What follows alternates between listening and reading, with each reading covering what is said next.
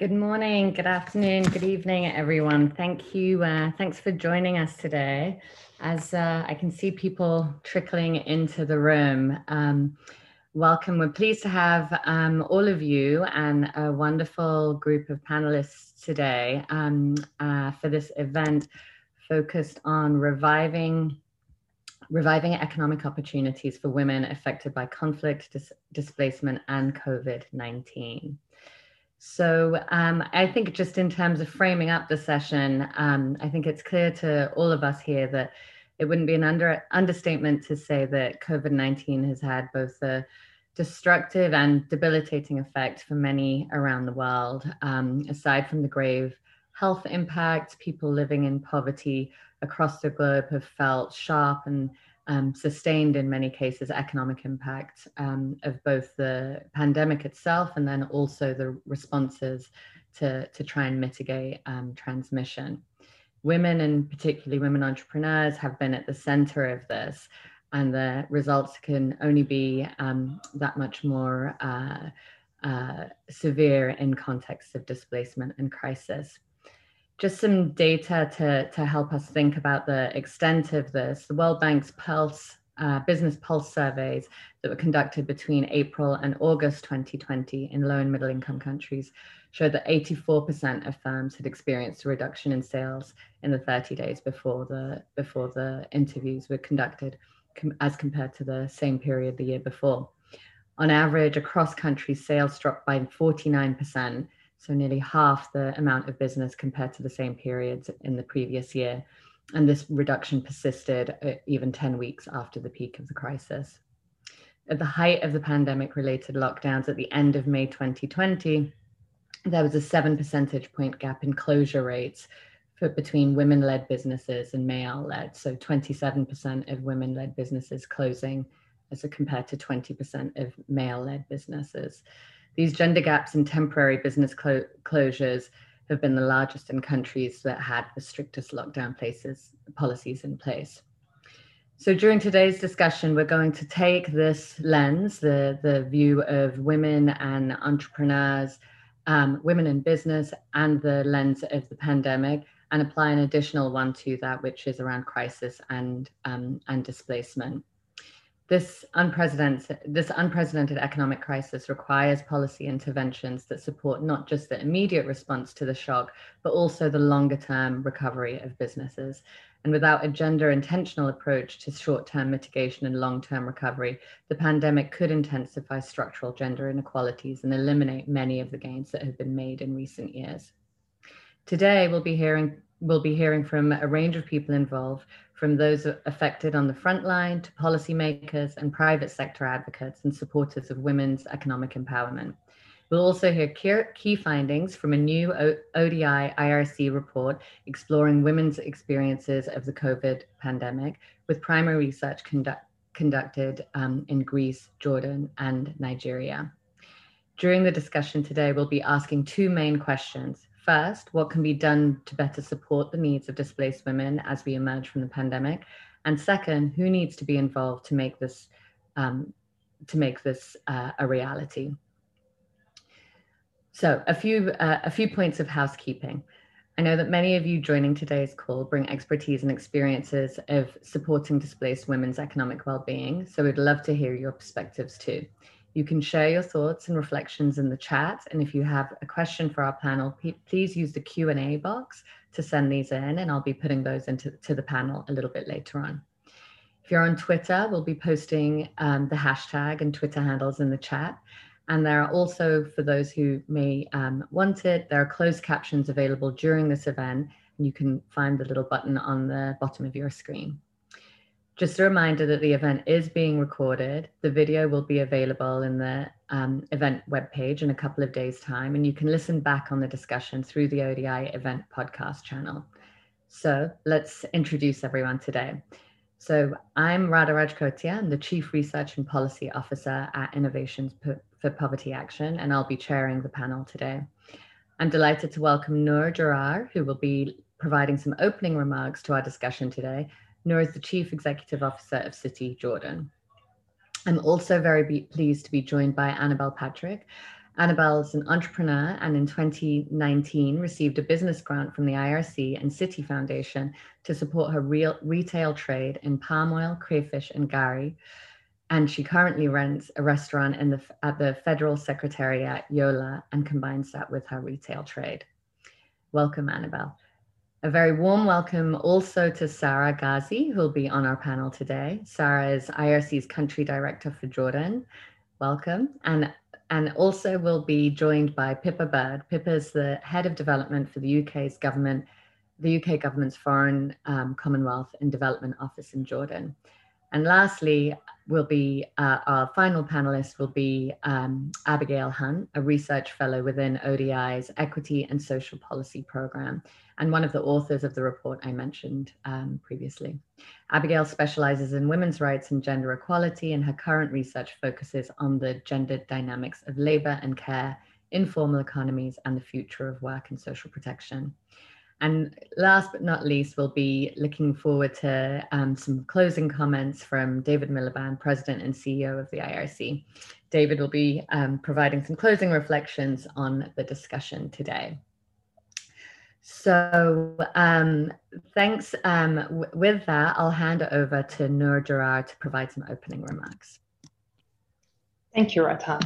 Good morning, good afternoon. It brings me great pleasure to be representing City in this event that brings together experts and policymakers to identify the critical steps needed to ensure that both policy and finance respond to the needs and priorities emerging from the pandemic, and more specifically to those of women. We all felt the impact of the pandemic, though at varying levels. Yet imagine how it has been for disadvantaged and displaced women already impacted by gender discrimination and bias. Being privileged to be close to programs sponsored by City in partnership with the IRC, what really used to give me sleepless nights during lockdowns was the thought of how disadvantaged women and their families were coping with and even surviving the unexpected imposed hardship. According to the UNHCR, the number of displaced people has reached more than 80 million at the end of 2020, and that almost doubled from 2010 levels. And unfortunately, this number continues to increase. And more than 50% are women and girls whom, if not given the opportunity to live, learn, and be economically empowered, will spill over to their families and communities, aggravating the crisis and making it even harder and longer to recover. A call to action is needed in which the muted voices of the underprivileged should be raised and included within global and national policies.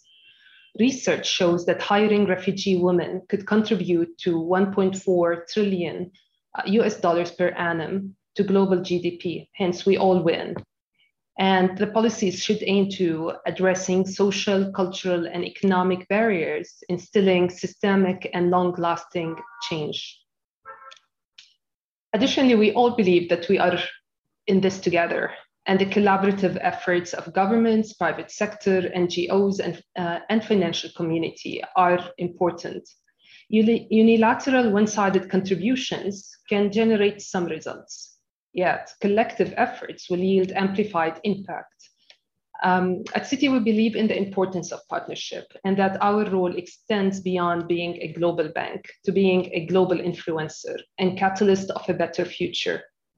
To this end, City Foundation and the IRC teamed up in 2017 to support refugees and other vulnerable young people from host countries to build livelihood, beginning in Greece, Jordan, and Nigeria, under the Resilient Futures Program Phase 1. In 2019, that partnership was renewed and expanded to include other cities in Germany, Lebanon, and Cameroon. The two-phased grant of US $5.5 million have helped more than 3,000 youth to actively engage in local markets and communities. A third phase under the Resilient Futures Program, which we are delighted to announce today, will be launched early next year and will have a new focus on building business resiliency in the wake of the COVID-19 pandemic in the 6 countries mentioned earlier and expanded to Mexico. The program will help about 2,100 young people, 50% of which are women, affected by crisis and displacement, to weather the global economic crisis and emerge as more resilient contributors to their local economies and communities. We also expect the program to help in the creation of nearly 400 enterprises, and more than 100 entities will be restructured and expanded. We're also excited to partner with IRC and ODI in funding the new research, which will have great impact in shaping response and strategies, including ours. We have a fantastic panel for you today to discuss the new research. So thank you for joining this session, and we hope you enjoy the discussion. Over to you, Radha. Thank you. Thank you so much, Noor. Thanks for those reflections, and also for your and Citibank's commitment to these issues. It's wonderful to hear the progress that's being made.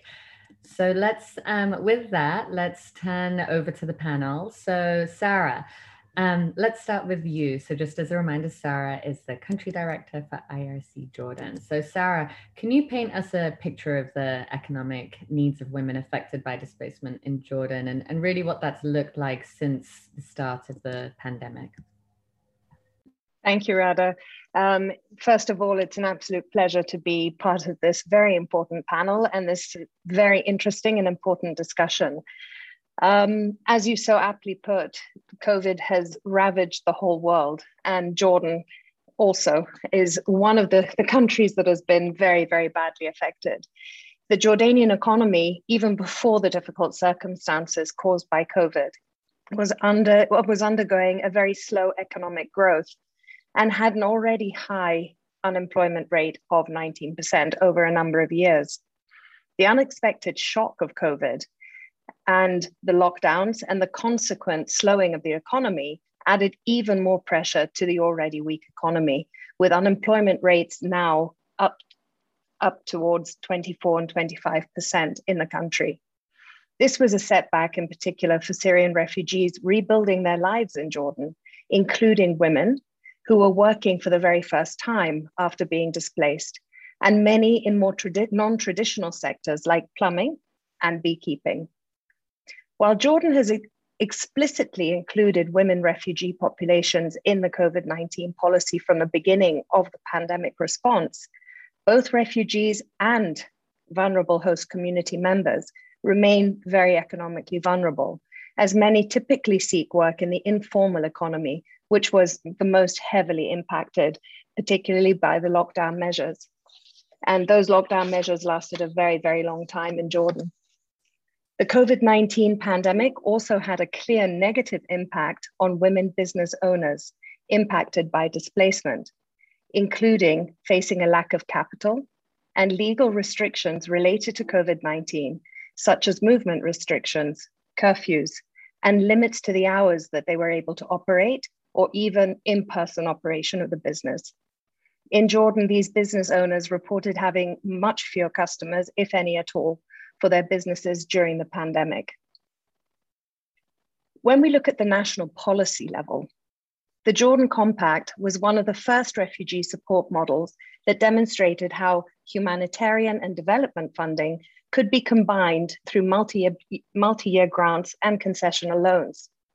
Consequently, the Jordanian government created the Jordan Response Plan for the Syrian crisis, or the JRP. Although the JRP included a focus on refugee women, protection and empowerment programs, work permits for non-Jordanians, including refugees, are only issued in 5 occupational sectors and are quite difficult to secure. Only 6.8% of the work permits issued to all Syrian refugees in Jordan in 2020 were issued to women. That is a very, very low percentage. It was a slight increase in comparison to 2019, but still very low. These closed employment occupational lists and sectors has meant that refugee women are unable to use their skills where they could actually contribute greatly to the economy. and specifically restricts opportunities for skilled and highly skilled educated refugees. What does this mean? It means integrating a much stronger gender perspective into any new policy planning is essential. Action is needed, for example, to address harassment and abuse in public spaces and workplaces. This will end up encouraging women to take up employment outside of the home, which is critical. Furthermore, and despite the Jordan Compact and JRP's effort to support women refugees in Jordan, they're not fully included in social protection mechanisms and social safety nets during COVID-19 pandemic. When we look at future iterations, for example, of the Jordan Compact and the subsequent JRPs after 2022, we must first ask vulnerable women themselves what they need, as their perceptions of policies and programs are often quite different from their official design and implementation. Donor governments, host governments, international organizations, private sector, everybody, we must all currently considering new refugee compacts should ultimately start with what the needs are and how can we be realistic about achieving such arrangements. National policy reforms should create much stronger linkages with international policies, such as the Global Compact on Refugees and the Grand Bargain. These all call for economic inclusion for refugee women, regardless of their nationality, through greater access to labor markets, financial services, and social protection. They should also focus on expanding opportunities for entrepreneurship, as well as simplify business registration procedures and documentation requirements, as well as promoting women's economic empowerment more intensively by lifting barriers to work and entrepreneurship that displaced women face. Finally, we need to be realistic about what can be achieved in the short term, and also about the need for a longer time frame to tackle underlying structural weaknesses. For instance, widespread informal employment or a volatile investment environment, as challenges in the wider environment can actually limit effectiveness. Future compacts need to be part of a much broader policy framework, promoting reform over the medium to long term, including macroeconomic reforms that prioritize decent work opportunities and economic inclusion outcomes. Thank you. Wonderful. Thank you, Sarah, for that view from Jordan. I think just emphasizing the importance of collective action on some of these points, and really starting with the experience of women themselves in these settings. So with that, I'd like to move to a different setting now. We're going to head to Annabelle Patrick, who is joining us from Nigeria. Annabelle, welcome. It's wonderful to have you. And as an entrepreneur yourself, we'd love to hear more just about your experiences as an entrepreneur and how COVID-19 has really impacted your business.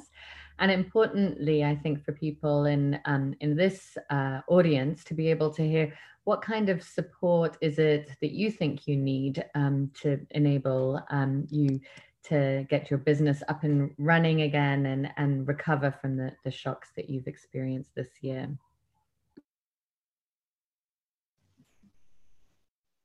Yes. Hi. Hello. Good afternoon. Afternoon, Annabelle. So, as coronavirus. Yes, coronavirus affect me. So, because of the coronavirus, I can't be able to travel out. I normally sell my business. I'm doing crayfish and palm oil. I'm selling food items. So I normally travel to another state to buy the palm oil and the food stuff. So because of the coronavirus, I can't be able to travel out. And the coronavirus affects my business, affect my customers. And my customer cannot be able to go to their market to sell, come and buy from me. So coronavirus really affects my business. I can't be able to supply my goods to my customer. My customer cannot be able to come and buy from me. So because of the coronavirus, it really affects me. And what do you think, Annabelle, what are there any things that you can think of that would help to make your business activities easier, even while coronavirus continues? Yes, I need a support, and I need a mentor that will take me through in my business, that my business can move higher, that my business will not fall down. So I need a support and I need a mentor that will take me through to achieve my goal, to save money, even to save money in my hand and to maintain my business. So I need mentor and support. I need financially support. Terrific. Thank you. Thanks, Annabelle, for sharing those thoughts as well. And we'll talk more about how that is made possible. Let's move now to Pippa Bird, who's representing FCDO Jordan in today's panel. So Pippa, given what we've just heard from Sarah and from Annabelle, what is the role? How are donors like the UK government supporting women affected by displacement and through the challenges that have arisen from COVID-19? Yeah, thank you, and good afternoon, good morning, wherever you are. Pleasure to be here, and I'm really pleased that Sarah went ahead of me. We are colleagues in Amman together, and she's talked very coherently and succinctly about some of the astonishing level of impacts in Jordan that women and particularly displaced women have faced. And just to sort of reiterate on that, I mean, the majority of refugees lost their incomes overnight. It was, you know, a crisis like those of us who've worked in emergencies for a long time have never seen before. And it was happening to every country and to every family and to every individual. I think the report that we're discussing today and building on today reports that in Jordan, 97% of respondents said that they had experienced a negative impact. So the scale and the breadth of it. And as Sarah mentioned, with women's unemployment, I think is now around 33%, youth unemployment at 50%, and Jordan has only 15% of women in the labour force. So already coming from a difficult place, but now in an extremely difficult place and in a fragile economy. So moving on to think a little bit about what donors can do as founders and as funders, I think. One of the things is to look really hard at the barriers that women face to become an entrepreneur, to move from the informal sector to formal sector, to develop the right skills. Sarah mentioned about the compact and the importance of women's voice within that, if there was to be any revisiting of that. And I think that's exactly right. We have to listen to them to understand the barriers that they face. They're often around social norms. Tricky for a donor agency to engage in some ways on social norms, but nevertheless critical. In a country like Jordan and elsewhere, we need to think about issues around documentation and issues around childcare. In the Jordanian culture in particular, that's a limiting factor. So that's the first one, is who are we listening to and how are we designing and building the voice that we're using to design and build those programs. I think another way that women's voices should be coming through is through women-led organisations. As donors, we can expand the sorts of partnerships that we look at. It's great to see City on here and looking at increasingly at sort of public-private partnerships, but also how we engage with community-based organisations and the localisation agenda And for us as donors to recognize our limitations and then seek out the partners that complement and can build in that very much bottom-up approach. And then I think another one which is really critical is preventing harm, the resorting to harmful strategies or negative coping strategies. And this is where social protection played an incredible role across the world, including in Jordan. Not enough, and not to all parts of the people that needed it, but nevertheless important. So continuing to build on what we've learned during the pandemic on the importance of social protection is a really critical thing to stop women falling back below where they were. So maybe I'll just touch on what that looks like for the UK and Jordan and how we've looked to respond. So first of all, we supported emergency social protection during the pandemic and have continued to do that through 2021, but we've then taken those lessons and looked at how we expand our work on social protection, push the barriers a little bit into the informal sector, which is comes with a high level of complexity. The labour market in Jordan is extremely complicated, but really beginning to think about where do we find women working primarily in the informal sector, where is social protection need to consider also in terms of removing barriers to a shift towards formality. There's quite a lot of discussion about how people can move from the informal sector to the formal sector, so from non-contributory to contributory support. But we also know that there are real risks there where they can actually be poverty-inducing if we engage in the informal sector without really thinking through what the unintended consequences might be. For the UK, we're also really looking, there has been opportunities, it's not all completely doom and gloom. So the tech sector is expanding, and we've supported a development policy loan through the World Bank, which is looking at youth tech and skills and how women can develop the skills to take advantage of jobs where they are emerging. So that's an expanding sector. And then I would move on to the areas of support which are critical enabling environment for women, and particularly displaced women affected by COVID-19. So we have refocused quite a lot of support around the management of gender-based violence and support to survivors. The figures of increases in gender-based violence have been really frightening. So working with police and others on that. We've also focused on catch-up education and a safe return to school for all. So if girls particularly may be the last ones to feel safe to return in these situations. So we're trying to make sure that the girls do go back to school and that where then all children, both Jordanian and refugees, have the chance to catch up. The most vulnerable will have been the least able to benefit from the efforts on online schooling. And then I would say another area that's really critical is creating the space for economic reforms that are really critical to a longer term look in Jordan, but also protecting the most vulnerable from any potential effects of that. So there's a lot of discussion and a work being done around electricity and water tariffs, but what does that mean for the most vulnerable? What might that mean for women with household-based businesses? And how would we protect them, but also support the government to take those critical steps in line with the IMF approach?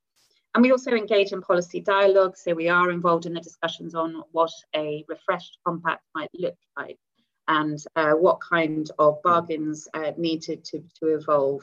And then finally for the UK, and not my area of leadership, but we have been through our G7 leadership very involved in securing agreements there. And also I think in building the global evidence base. And I know that for me and my team in Jordan, we have really looked during the pandemic at what others are doing in other countries and trying to understand from them, because none of us have experienced this before. We can draw best practice from previous crises, but this was a very unique one. So we've really tried to look quite outward beyond Jordan and draw in that experience and that expertise and those ideas. So a panel and a webinar like today is a really valuable experience for us as well. So thank you very much for inviting me. Wonderful. Thanks so much, Pippa. And thanks in particular for drawing out some of the multiple layers, I think, that we also want to address when we're thinking about women and the impact that they have. So including childcare and the protection issues and education concerns, all really important. So thank you for drawing those out too. So let's turn to our final panelist, Abigail Hunt from ODI. So Abigail, who's one of the co-authors of the report, can you talk a little bit just about how the findings of the report chime with what we've heard today? And are there existing global policy, are the existing global policy commitments well placed to support women affected by crisis and displacement, given the challenges that we've been hearing about created by the COVID crisis? Sure, thank you.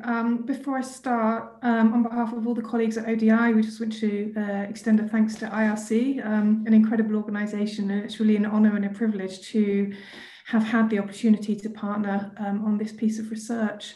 So I'm going to give everyone a, so to say, whistle-stop tour of the research. I believe that the link has been pasted there in the chat, so please do go and have a look for the full detail.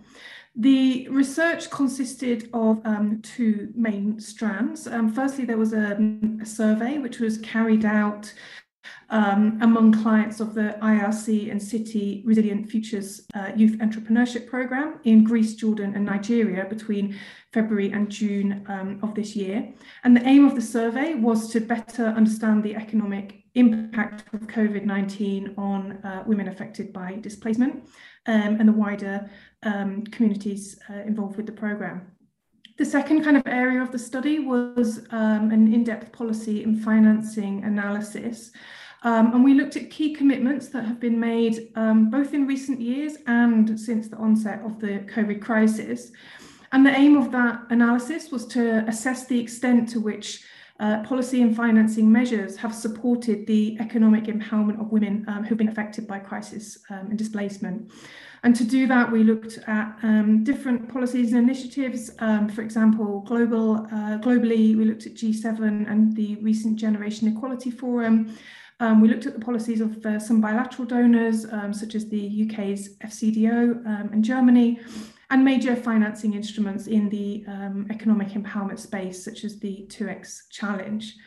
So let me outline a few findings of the survey, which I think very much kind of reiterate and add to what we've already heard today.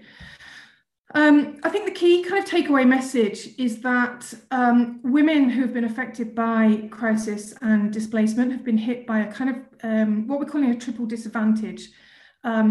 Triple because it's COVID-19, displacement and gender discrimination that work together to really pose great challenges to the economic empowerment and inclusion of this group.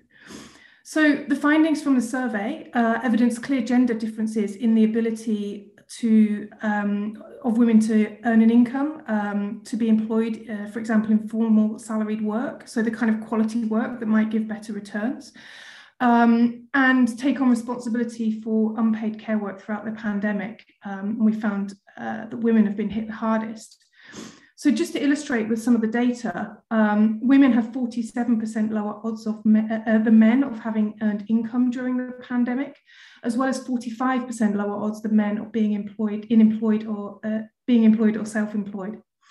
And as part of this kind of triple nexus of challenges, displacement also matters. So displacement has exacerbated the negative impact of the pandemic on economic opportunities.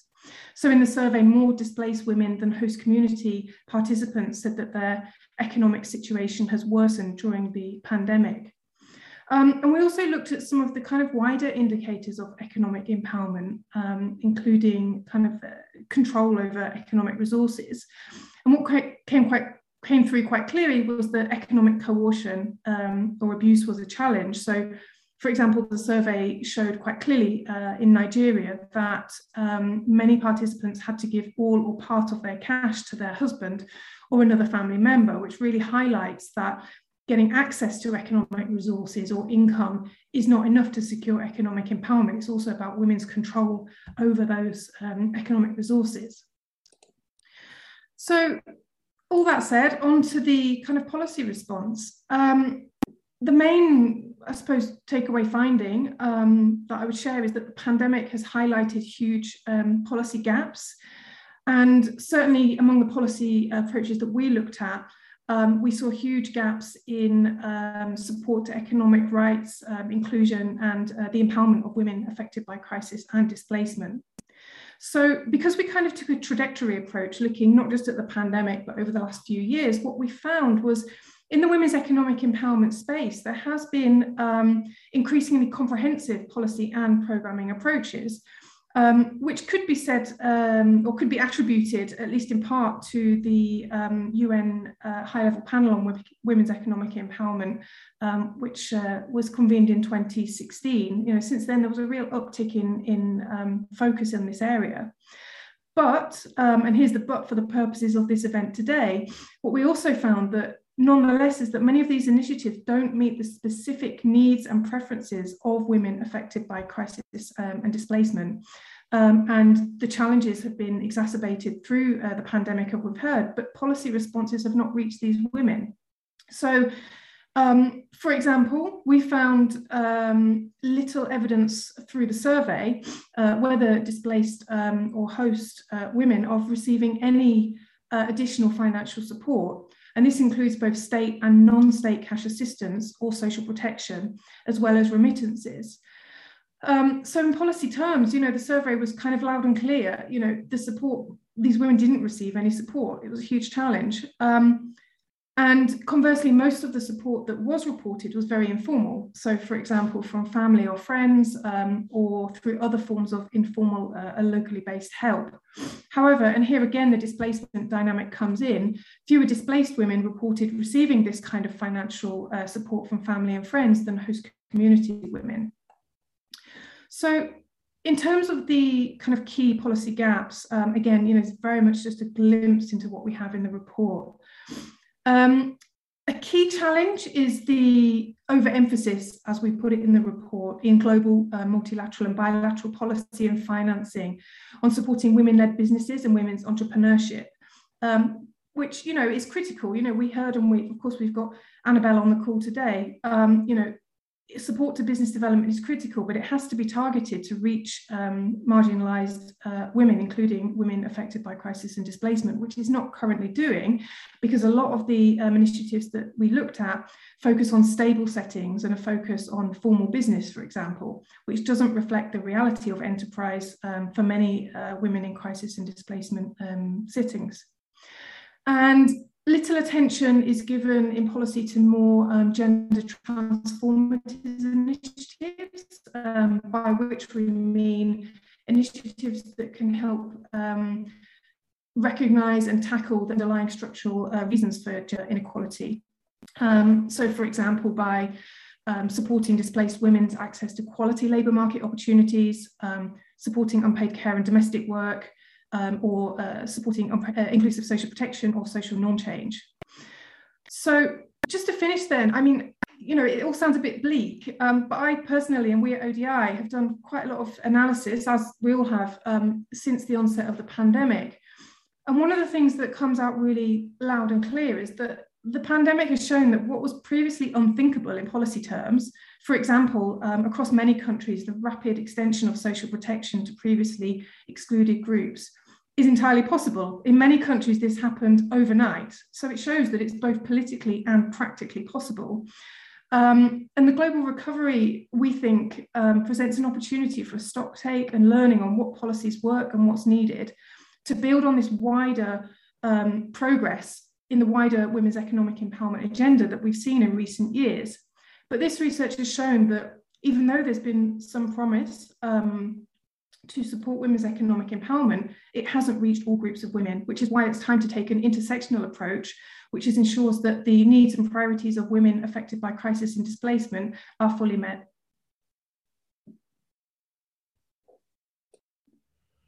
Wonderful. Thanks so much, Abigail, and thanks also for ending on that note of optimism and what is possible. So So let's open up for Q&A. Just a reminder to those listening in that if you do have questions, please type them into the Q&A chat box at the bottom of your screen. So let's start with a couple of the questions that have come in.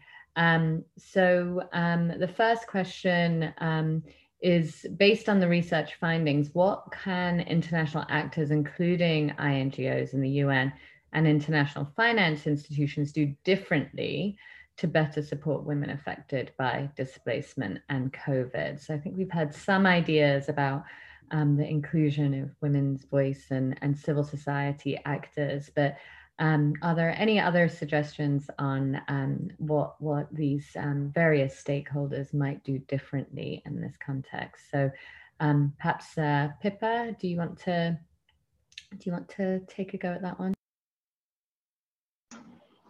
Yeah, sure. I mean, I think a lot's been said, and Abigail has said there about really looking at rights and empowerment rather than simply focusing on one part of it, sort of entrepreneurial, and thinking about the wider context within which displaced women are operating.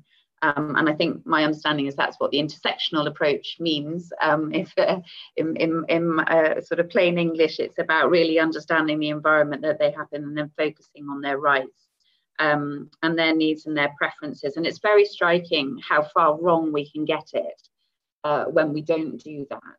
And I think there's been cases in Jordan where assumptions have been made about what refugees generally want to do.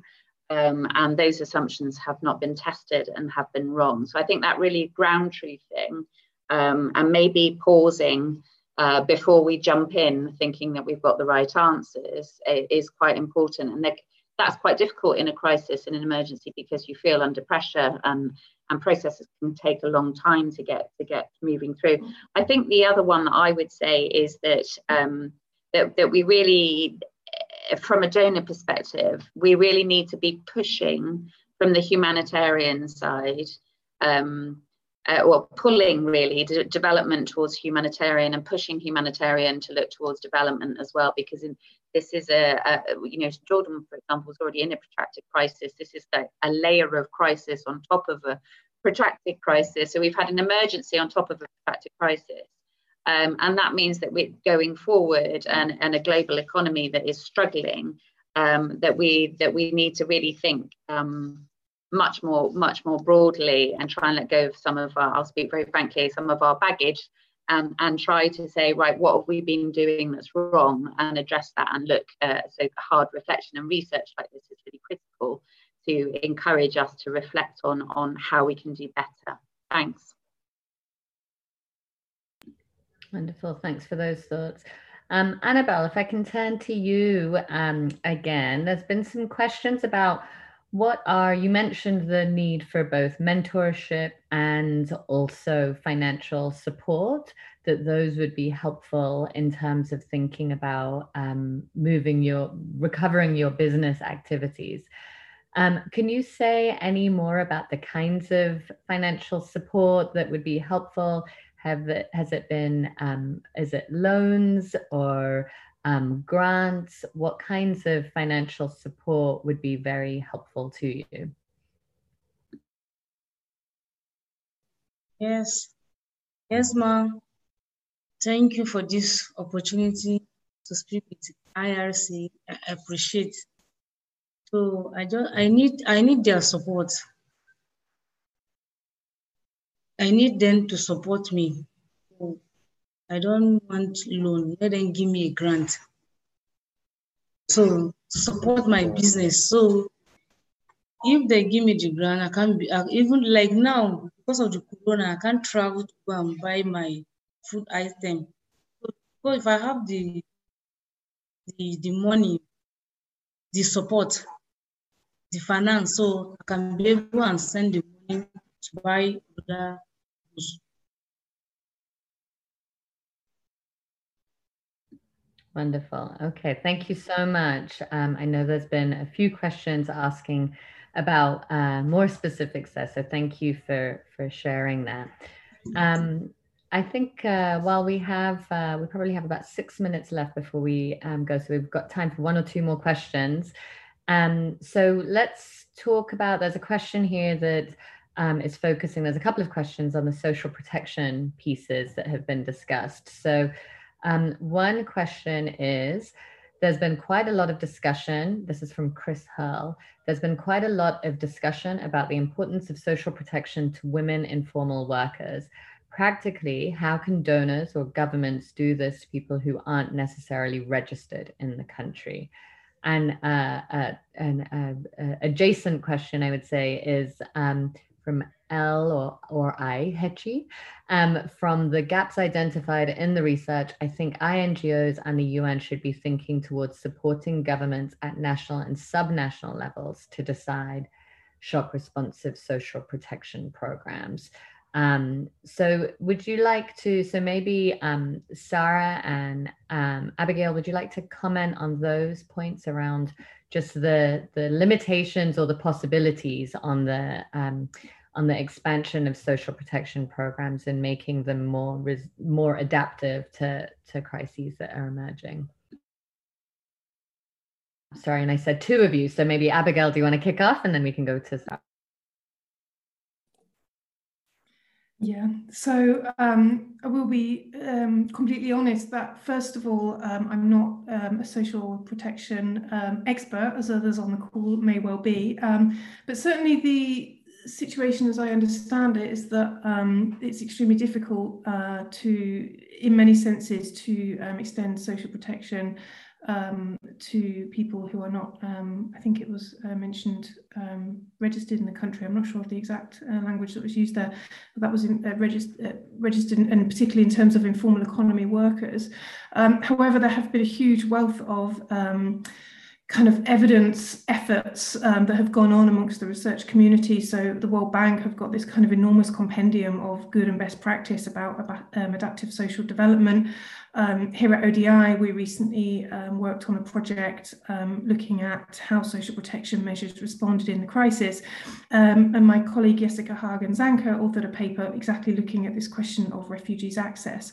So that may be, for anyone looking for the detail on how to do that, two good places to start.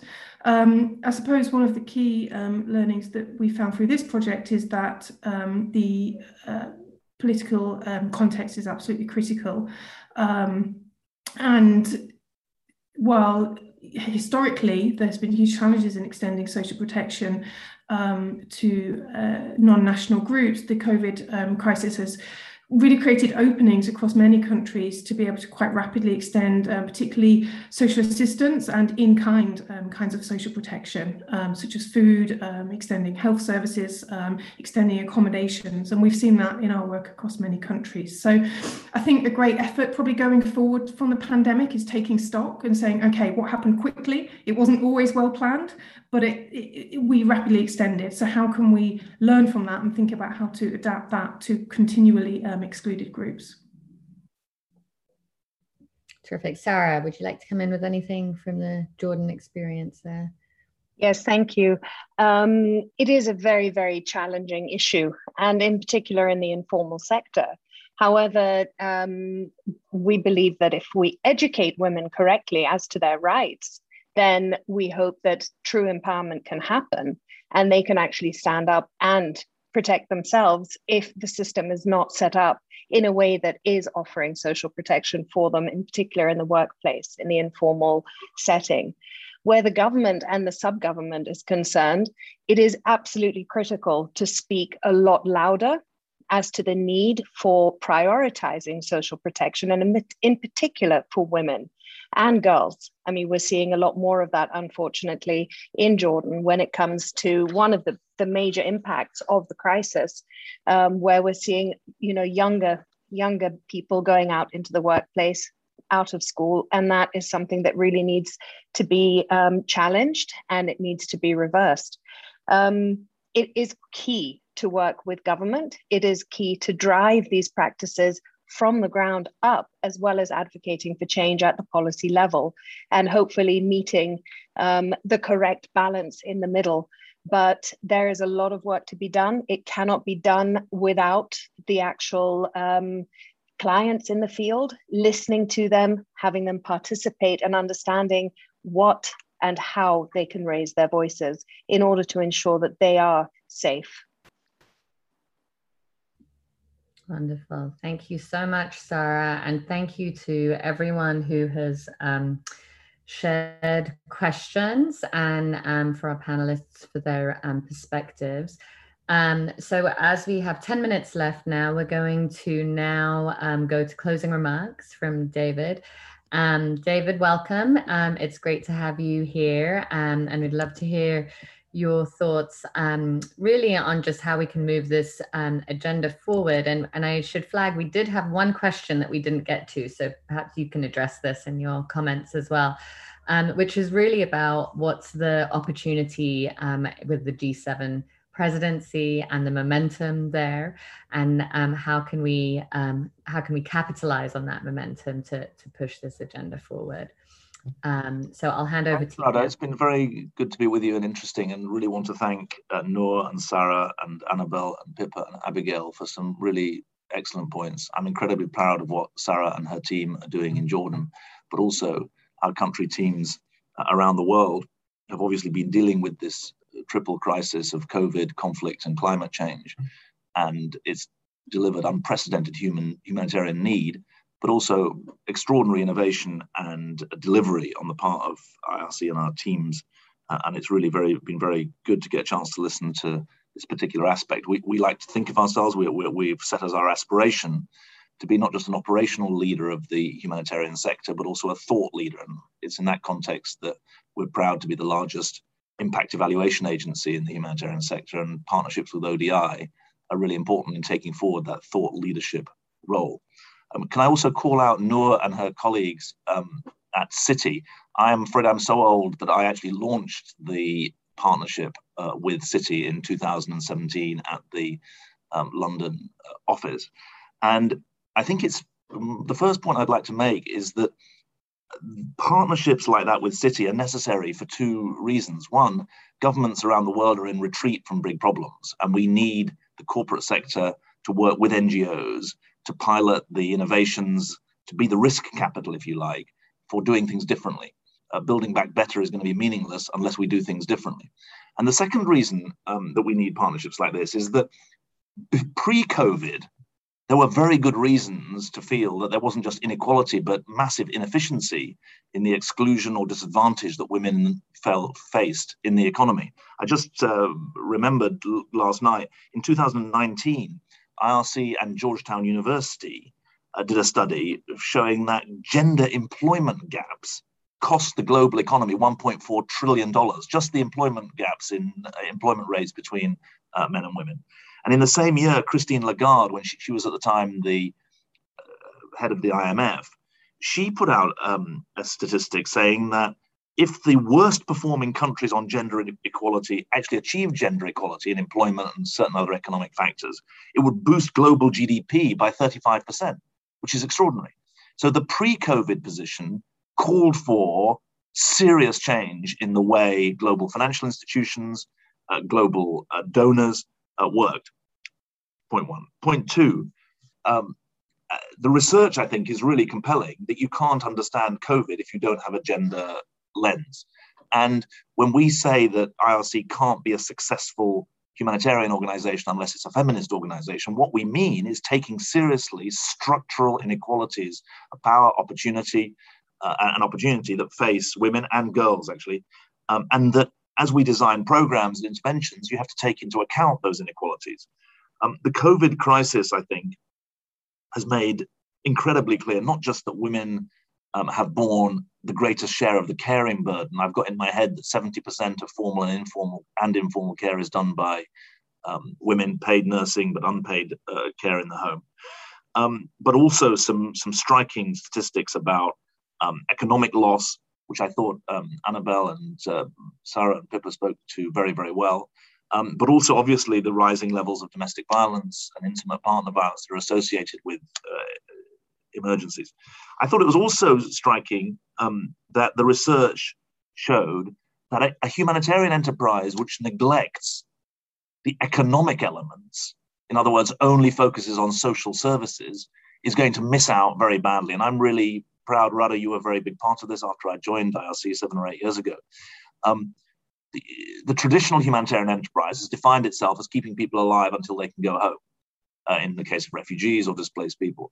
So few people are able to go home because conflicts are long-term, that it's vital to have education and employment as a critical part of the humanitarian effort. A humanitarian effort that doesn't include those factors is going to fail. And now, for us, I would say 30 or even 35% of our work is now in the economy and education space, rather than the traditional humanitarian space. And the research also shows, I think, that we neglect the economic potential of women at our peril. The world does. So that leads to my third point, which is just to reflect on the discussion that I've listened to over the last hour. And what I wrote down was structural problems need structural solutions. And there were 4 or 5. I quite like lists, so there are 4 or 5 points that I had in that. In that. The first is the point that I think you made, Radha, about gender equality laws. I mean, there remain a significant number of places where displaced women are at severe disadvantage, and so the law matters.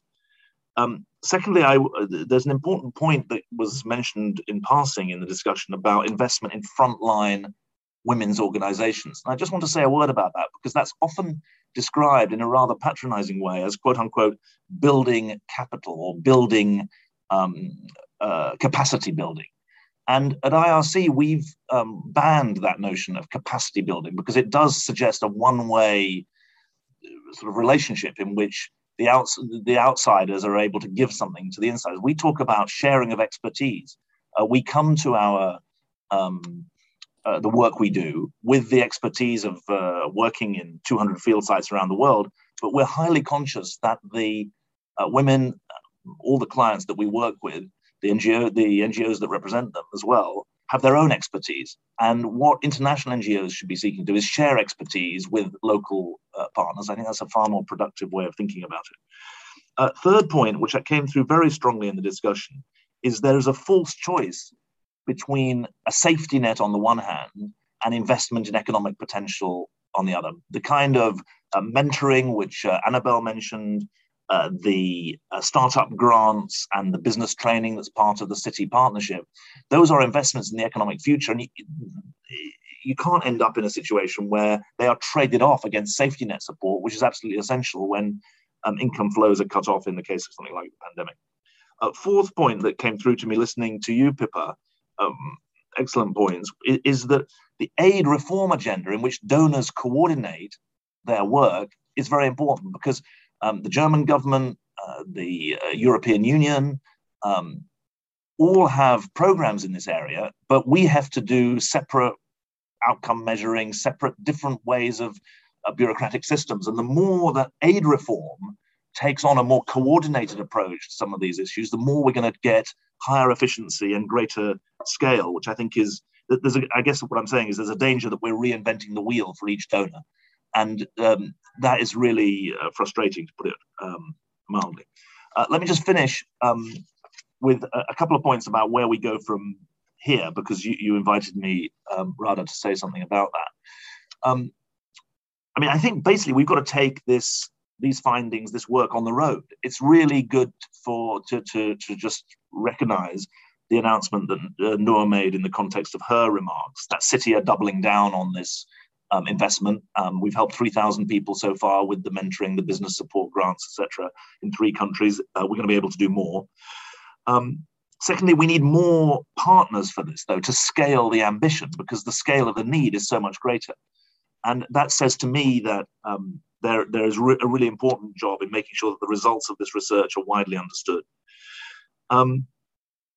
Thirdly, I mean, there's very difficult decisions, to put it in a very diplomatic way, being made by some governments about their aid packages. And some of those are to do with the fact that the COVID crisis has put new demands on the aid system. In other cases, I won't go into what's happening to the aid budget of certain countries, but the point I want to make is is to say that as the aid budgets around the world are refashioned, protecting those programs, whether they be targeted or universal, that especially help women and girls, is going to be a really important lens. If IRC had $1 million for every speech that's been made about the need to tackle gender inequality, we'd be 10 times as big an organization as we are now. We're $1 billion organization. The need to protect the programs that especially help women and girls at a time when the aid budget is under pressure, I think, is especially important. You asked, Radha, about the G7. I mean, there's obviously a hiatus in Germany at the moment while they form a government, but they are the next head of the G7. And it's really important that as the German presidency of the G7 think about their priorities going forward, and COVID will obviously be an important part of that. Any COVID package that neglects the economic dimension is going to be failing. And if we'd been having this meeting a year ago, I would have feared that the health impact of COVID in the places we work would have been much greater than the economic impact. Actually, the economic impact has been greater than the health impact. I mean, the health impact has been real.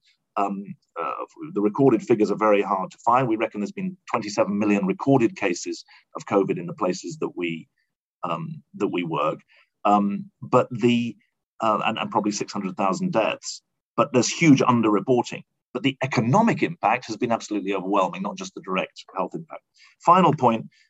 Anything like this that needs to be taken to scale needs to engage the international financial institutions. And I think that the World Bank, the IMF, conceivably even organizations like the EBRD, European Bank for Reconstruction and Development, those African Development Bank, it's really important as we think about partners in this enterprise, partners in learning from this work, those international financial institutions recognize the connection to the local economy. And there was a question about this. The local economy comes in many forms in the crisis-ridden places that we're working. That connection to the local economy is the most sustainable change that you can build. And in all the talk about the way in which international financial institutions need to engage with the modern world, I hope that that is recognized as being central and mainstream, not marginal. Thanks a lot for listening to me. Thanks a lot for the discussion. Thanks so much, David. Lots of food for thought as usual. Thank you for those comments. Thank you to all of the panelists for joining us today and for all of the participants who have been listening in. The report link should be in the chat. There it is. Thanks, Sarah, for adding that. So please do take a look, and I hope you all have a terrific rest of your days. Thank you so much. Bye-bye. Thank you.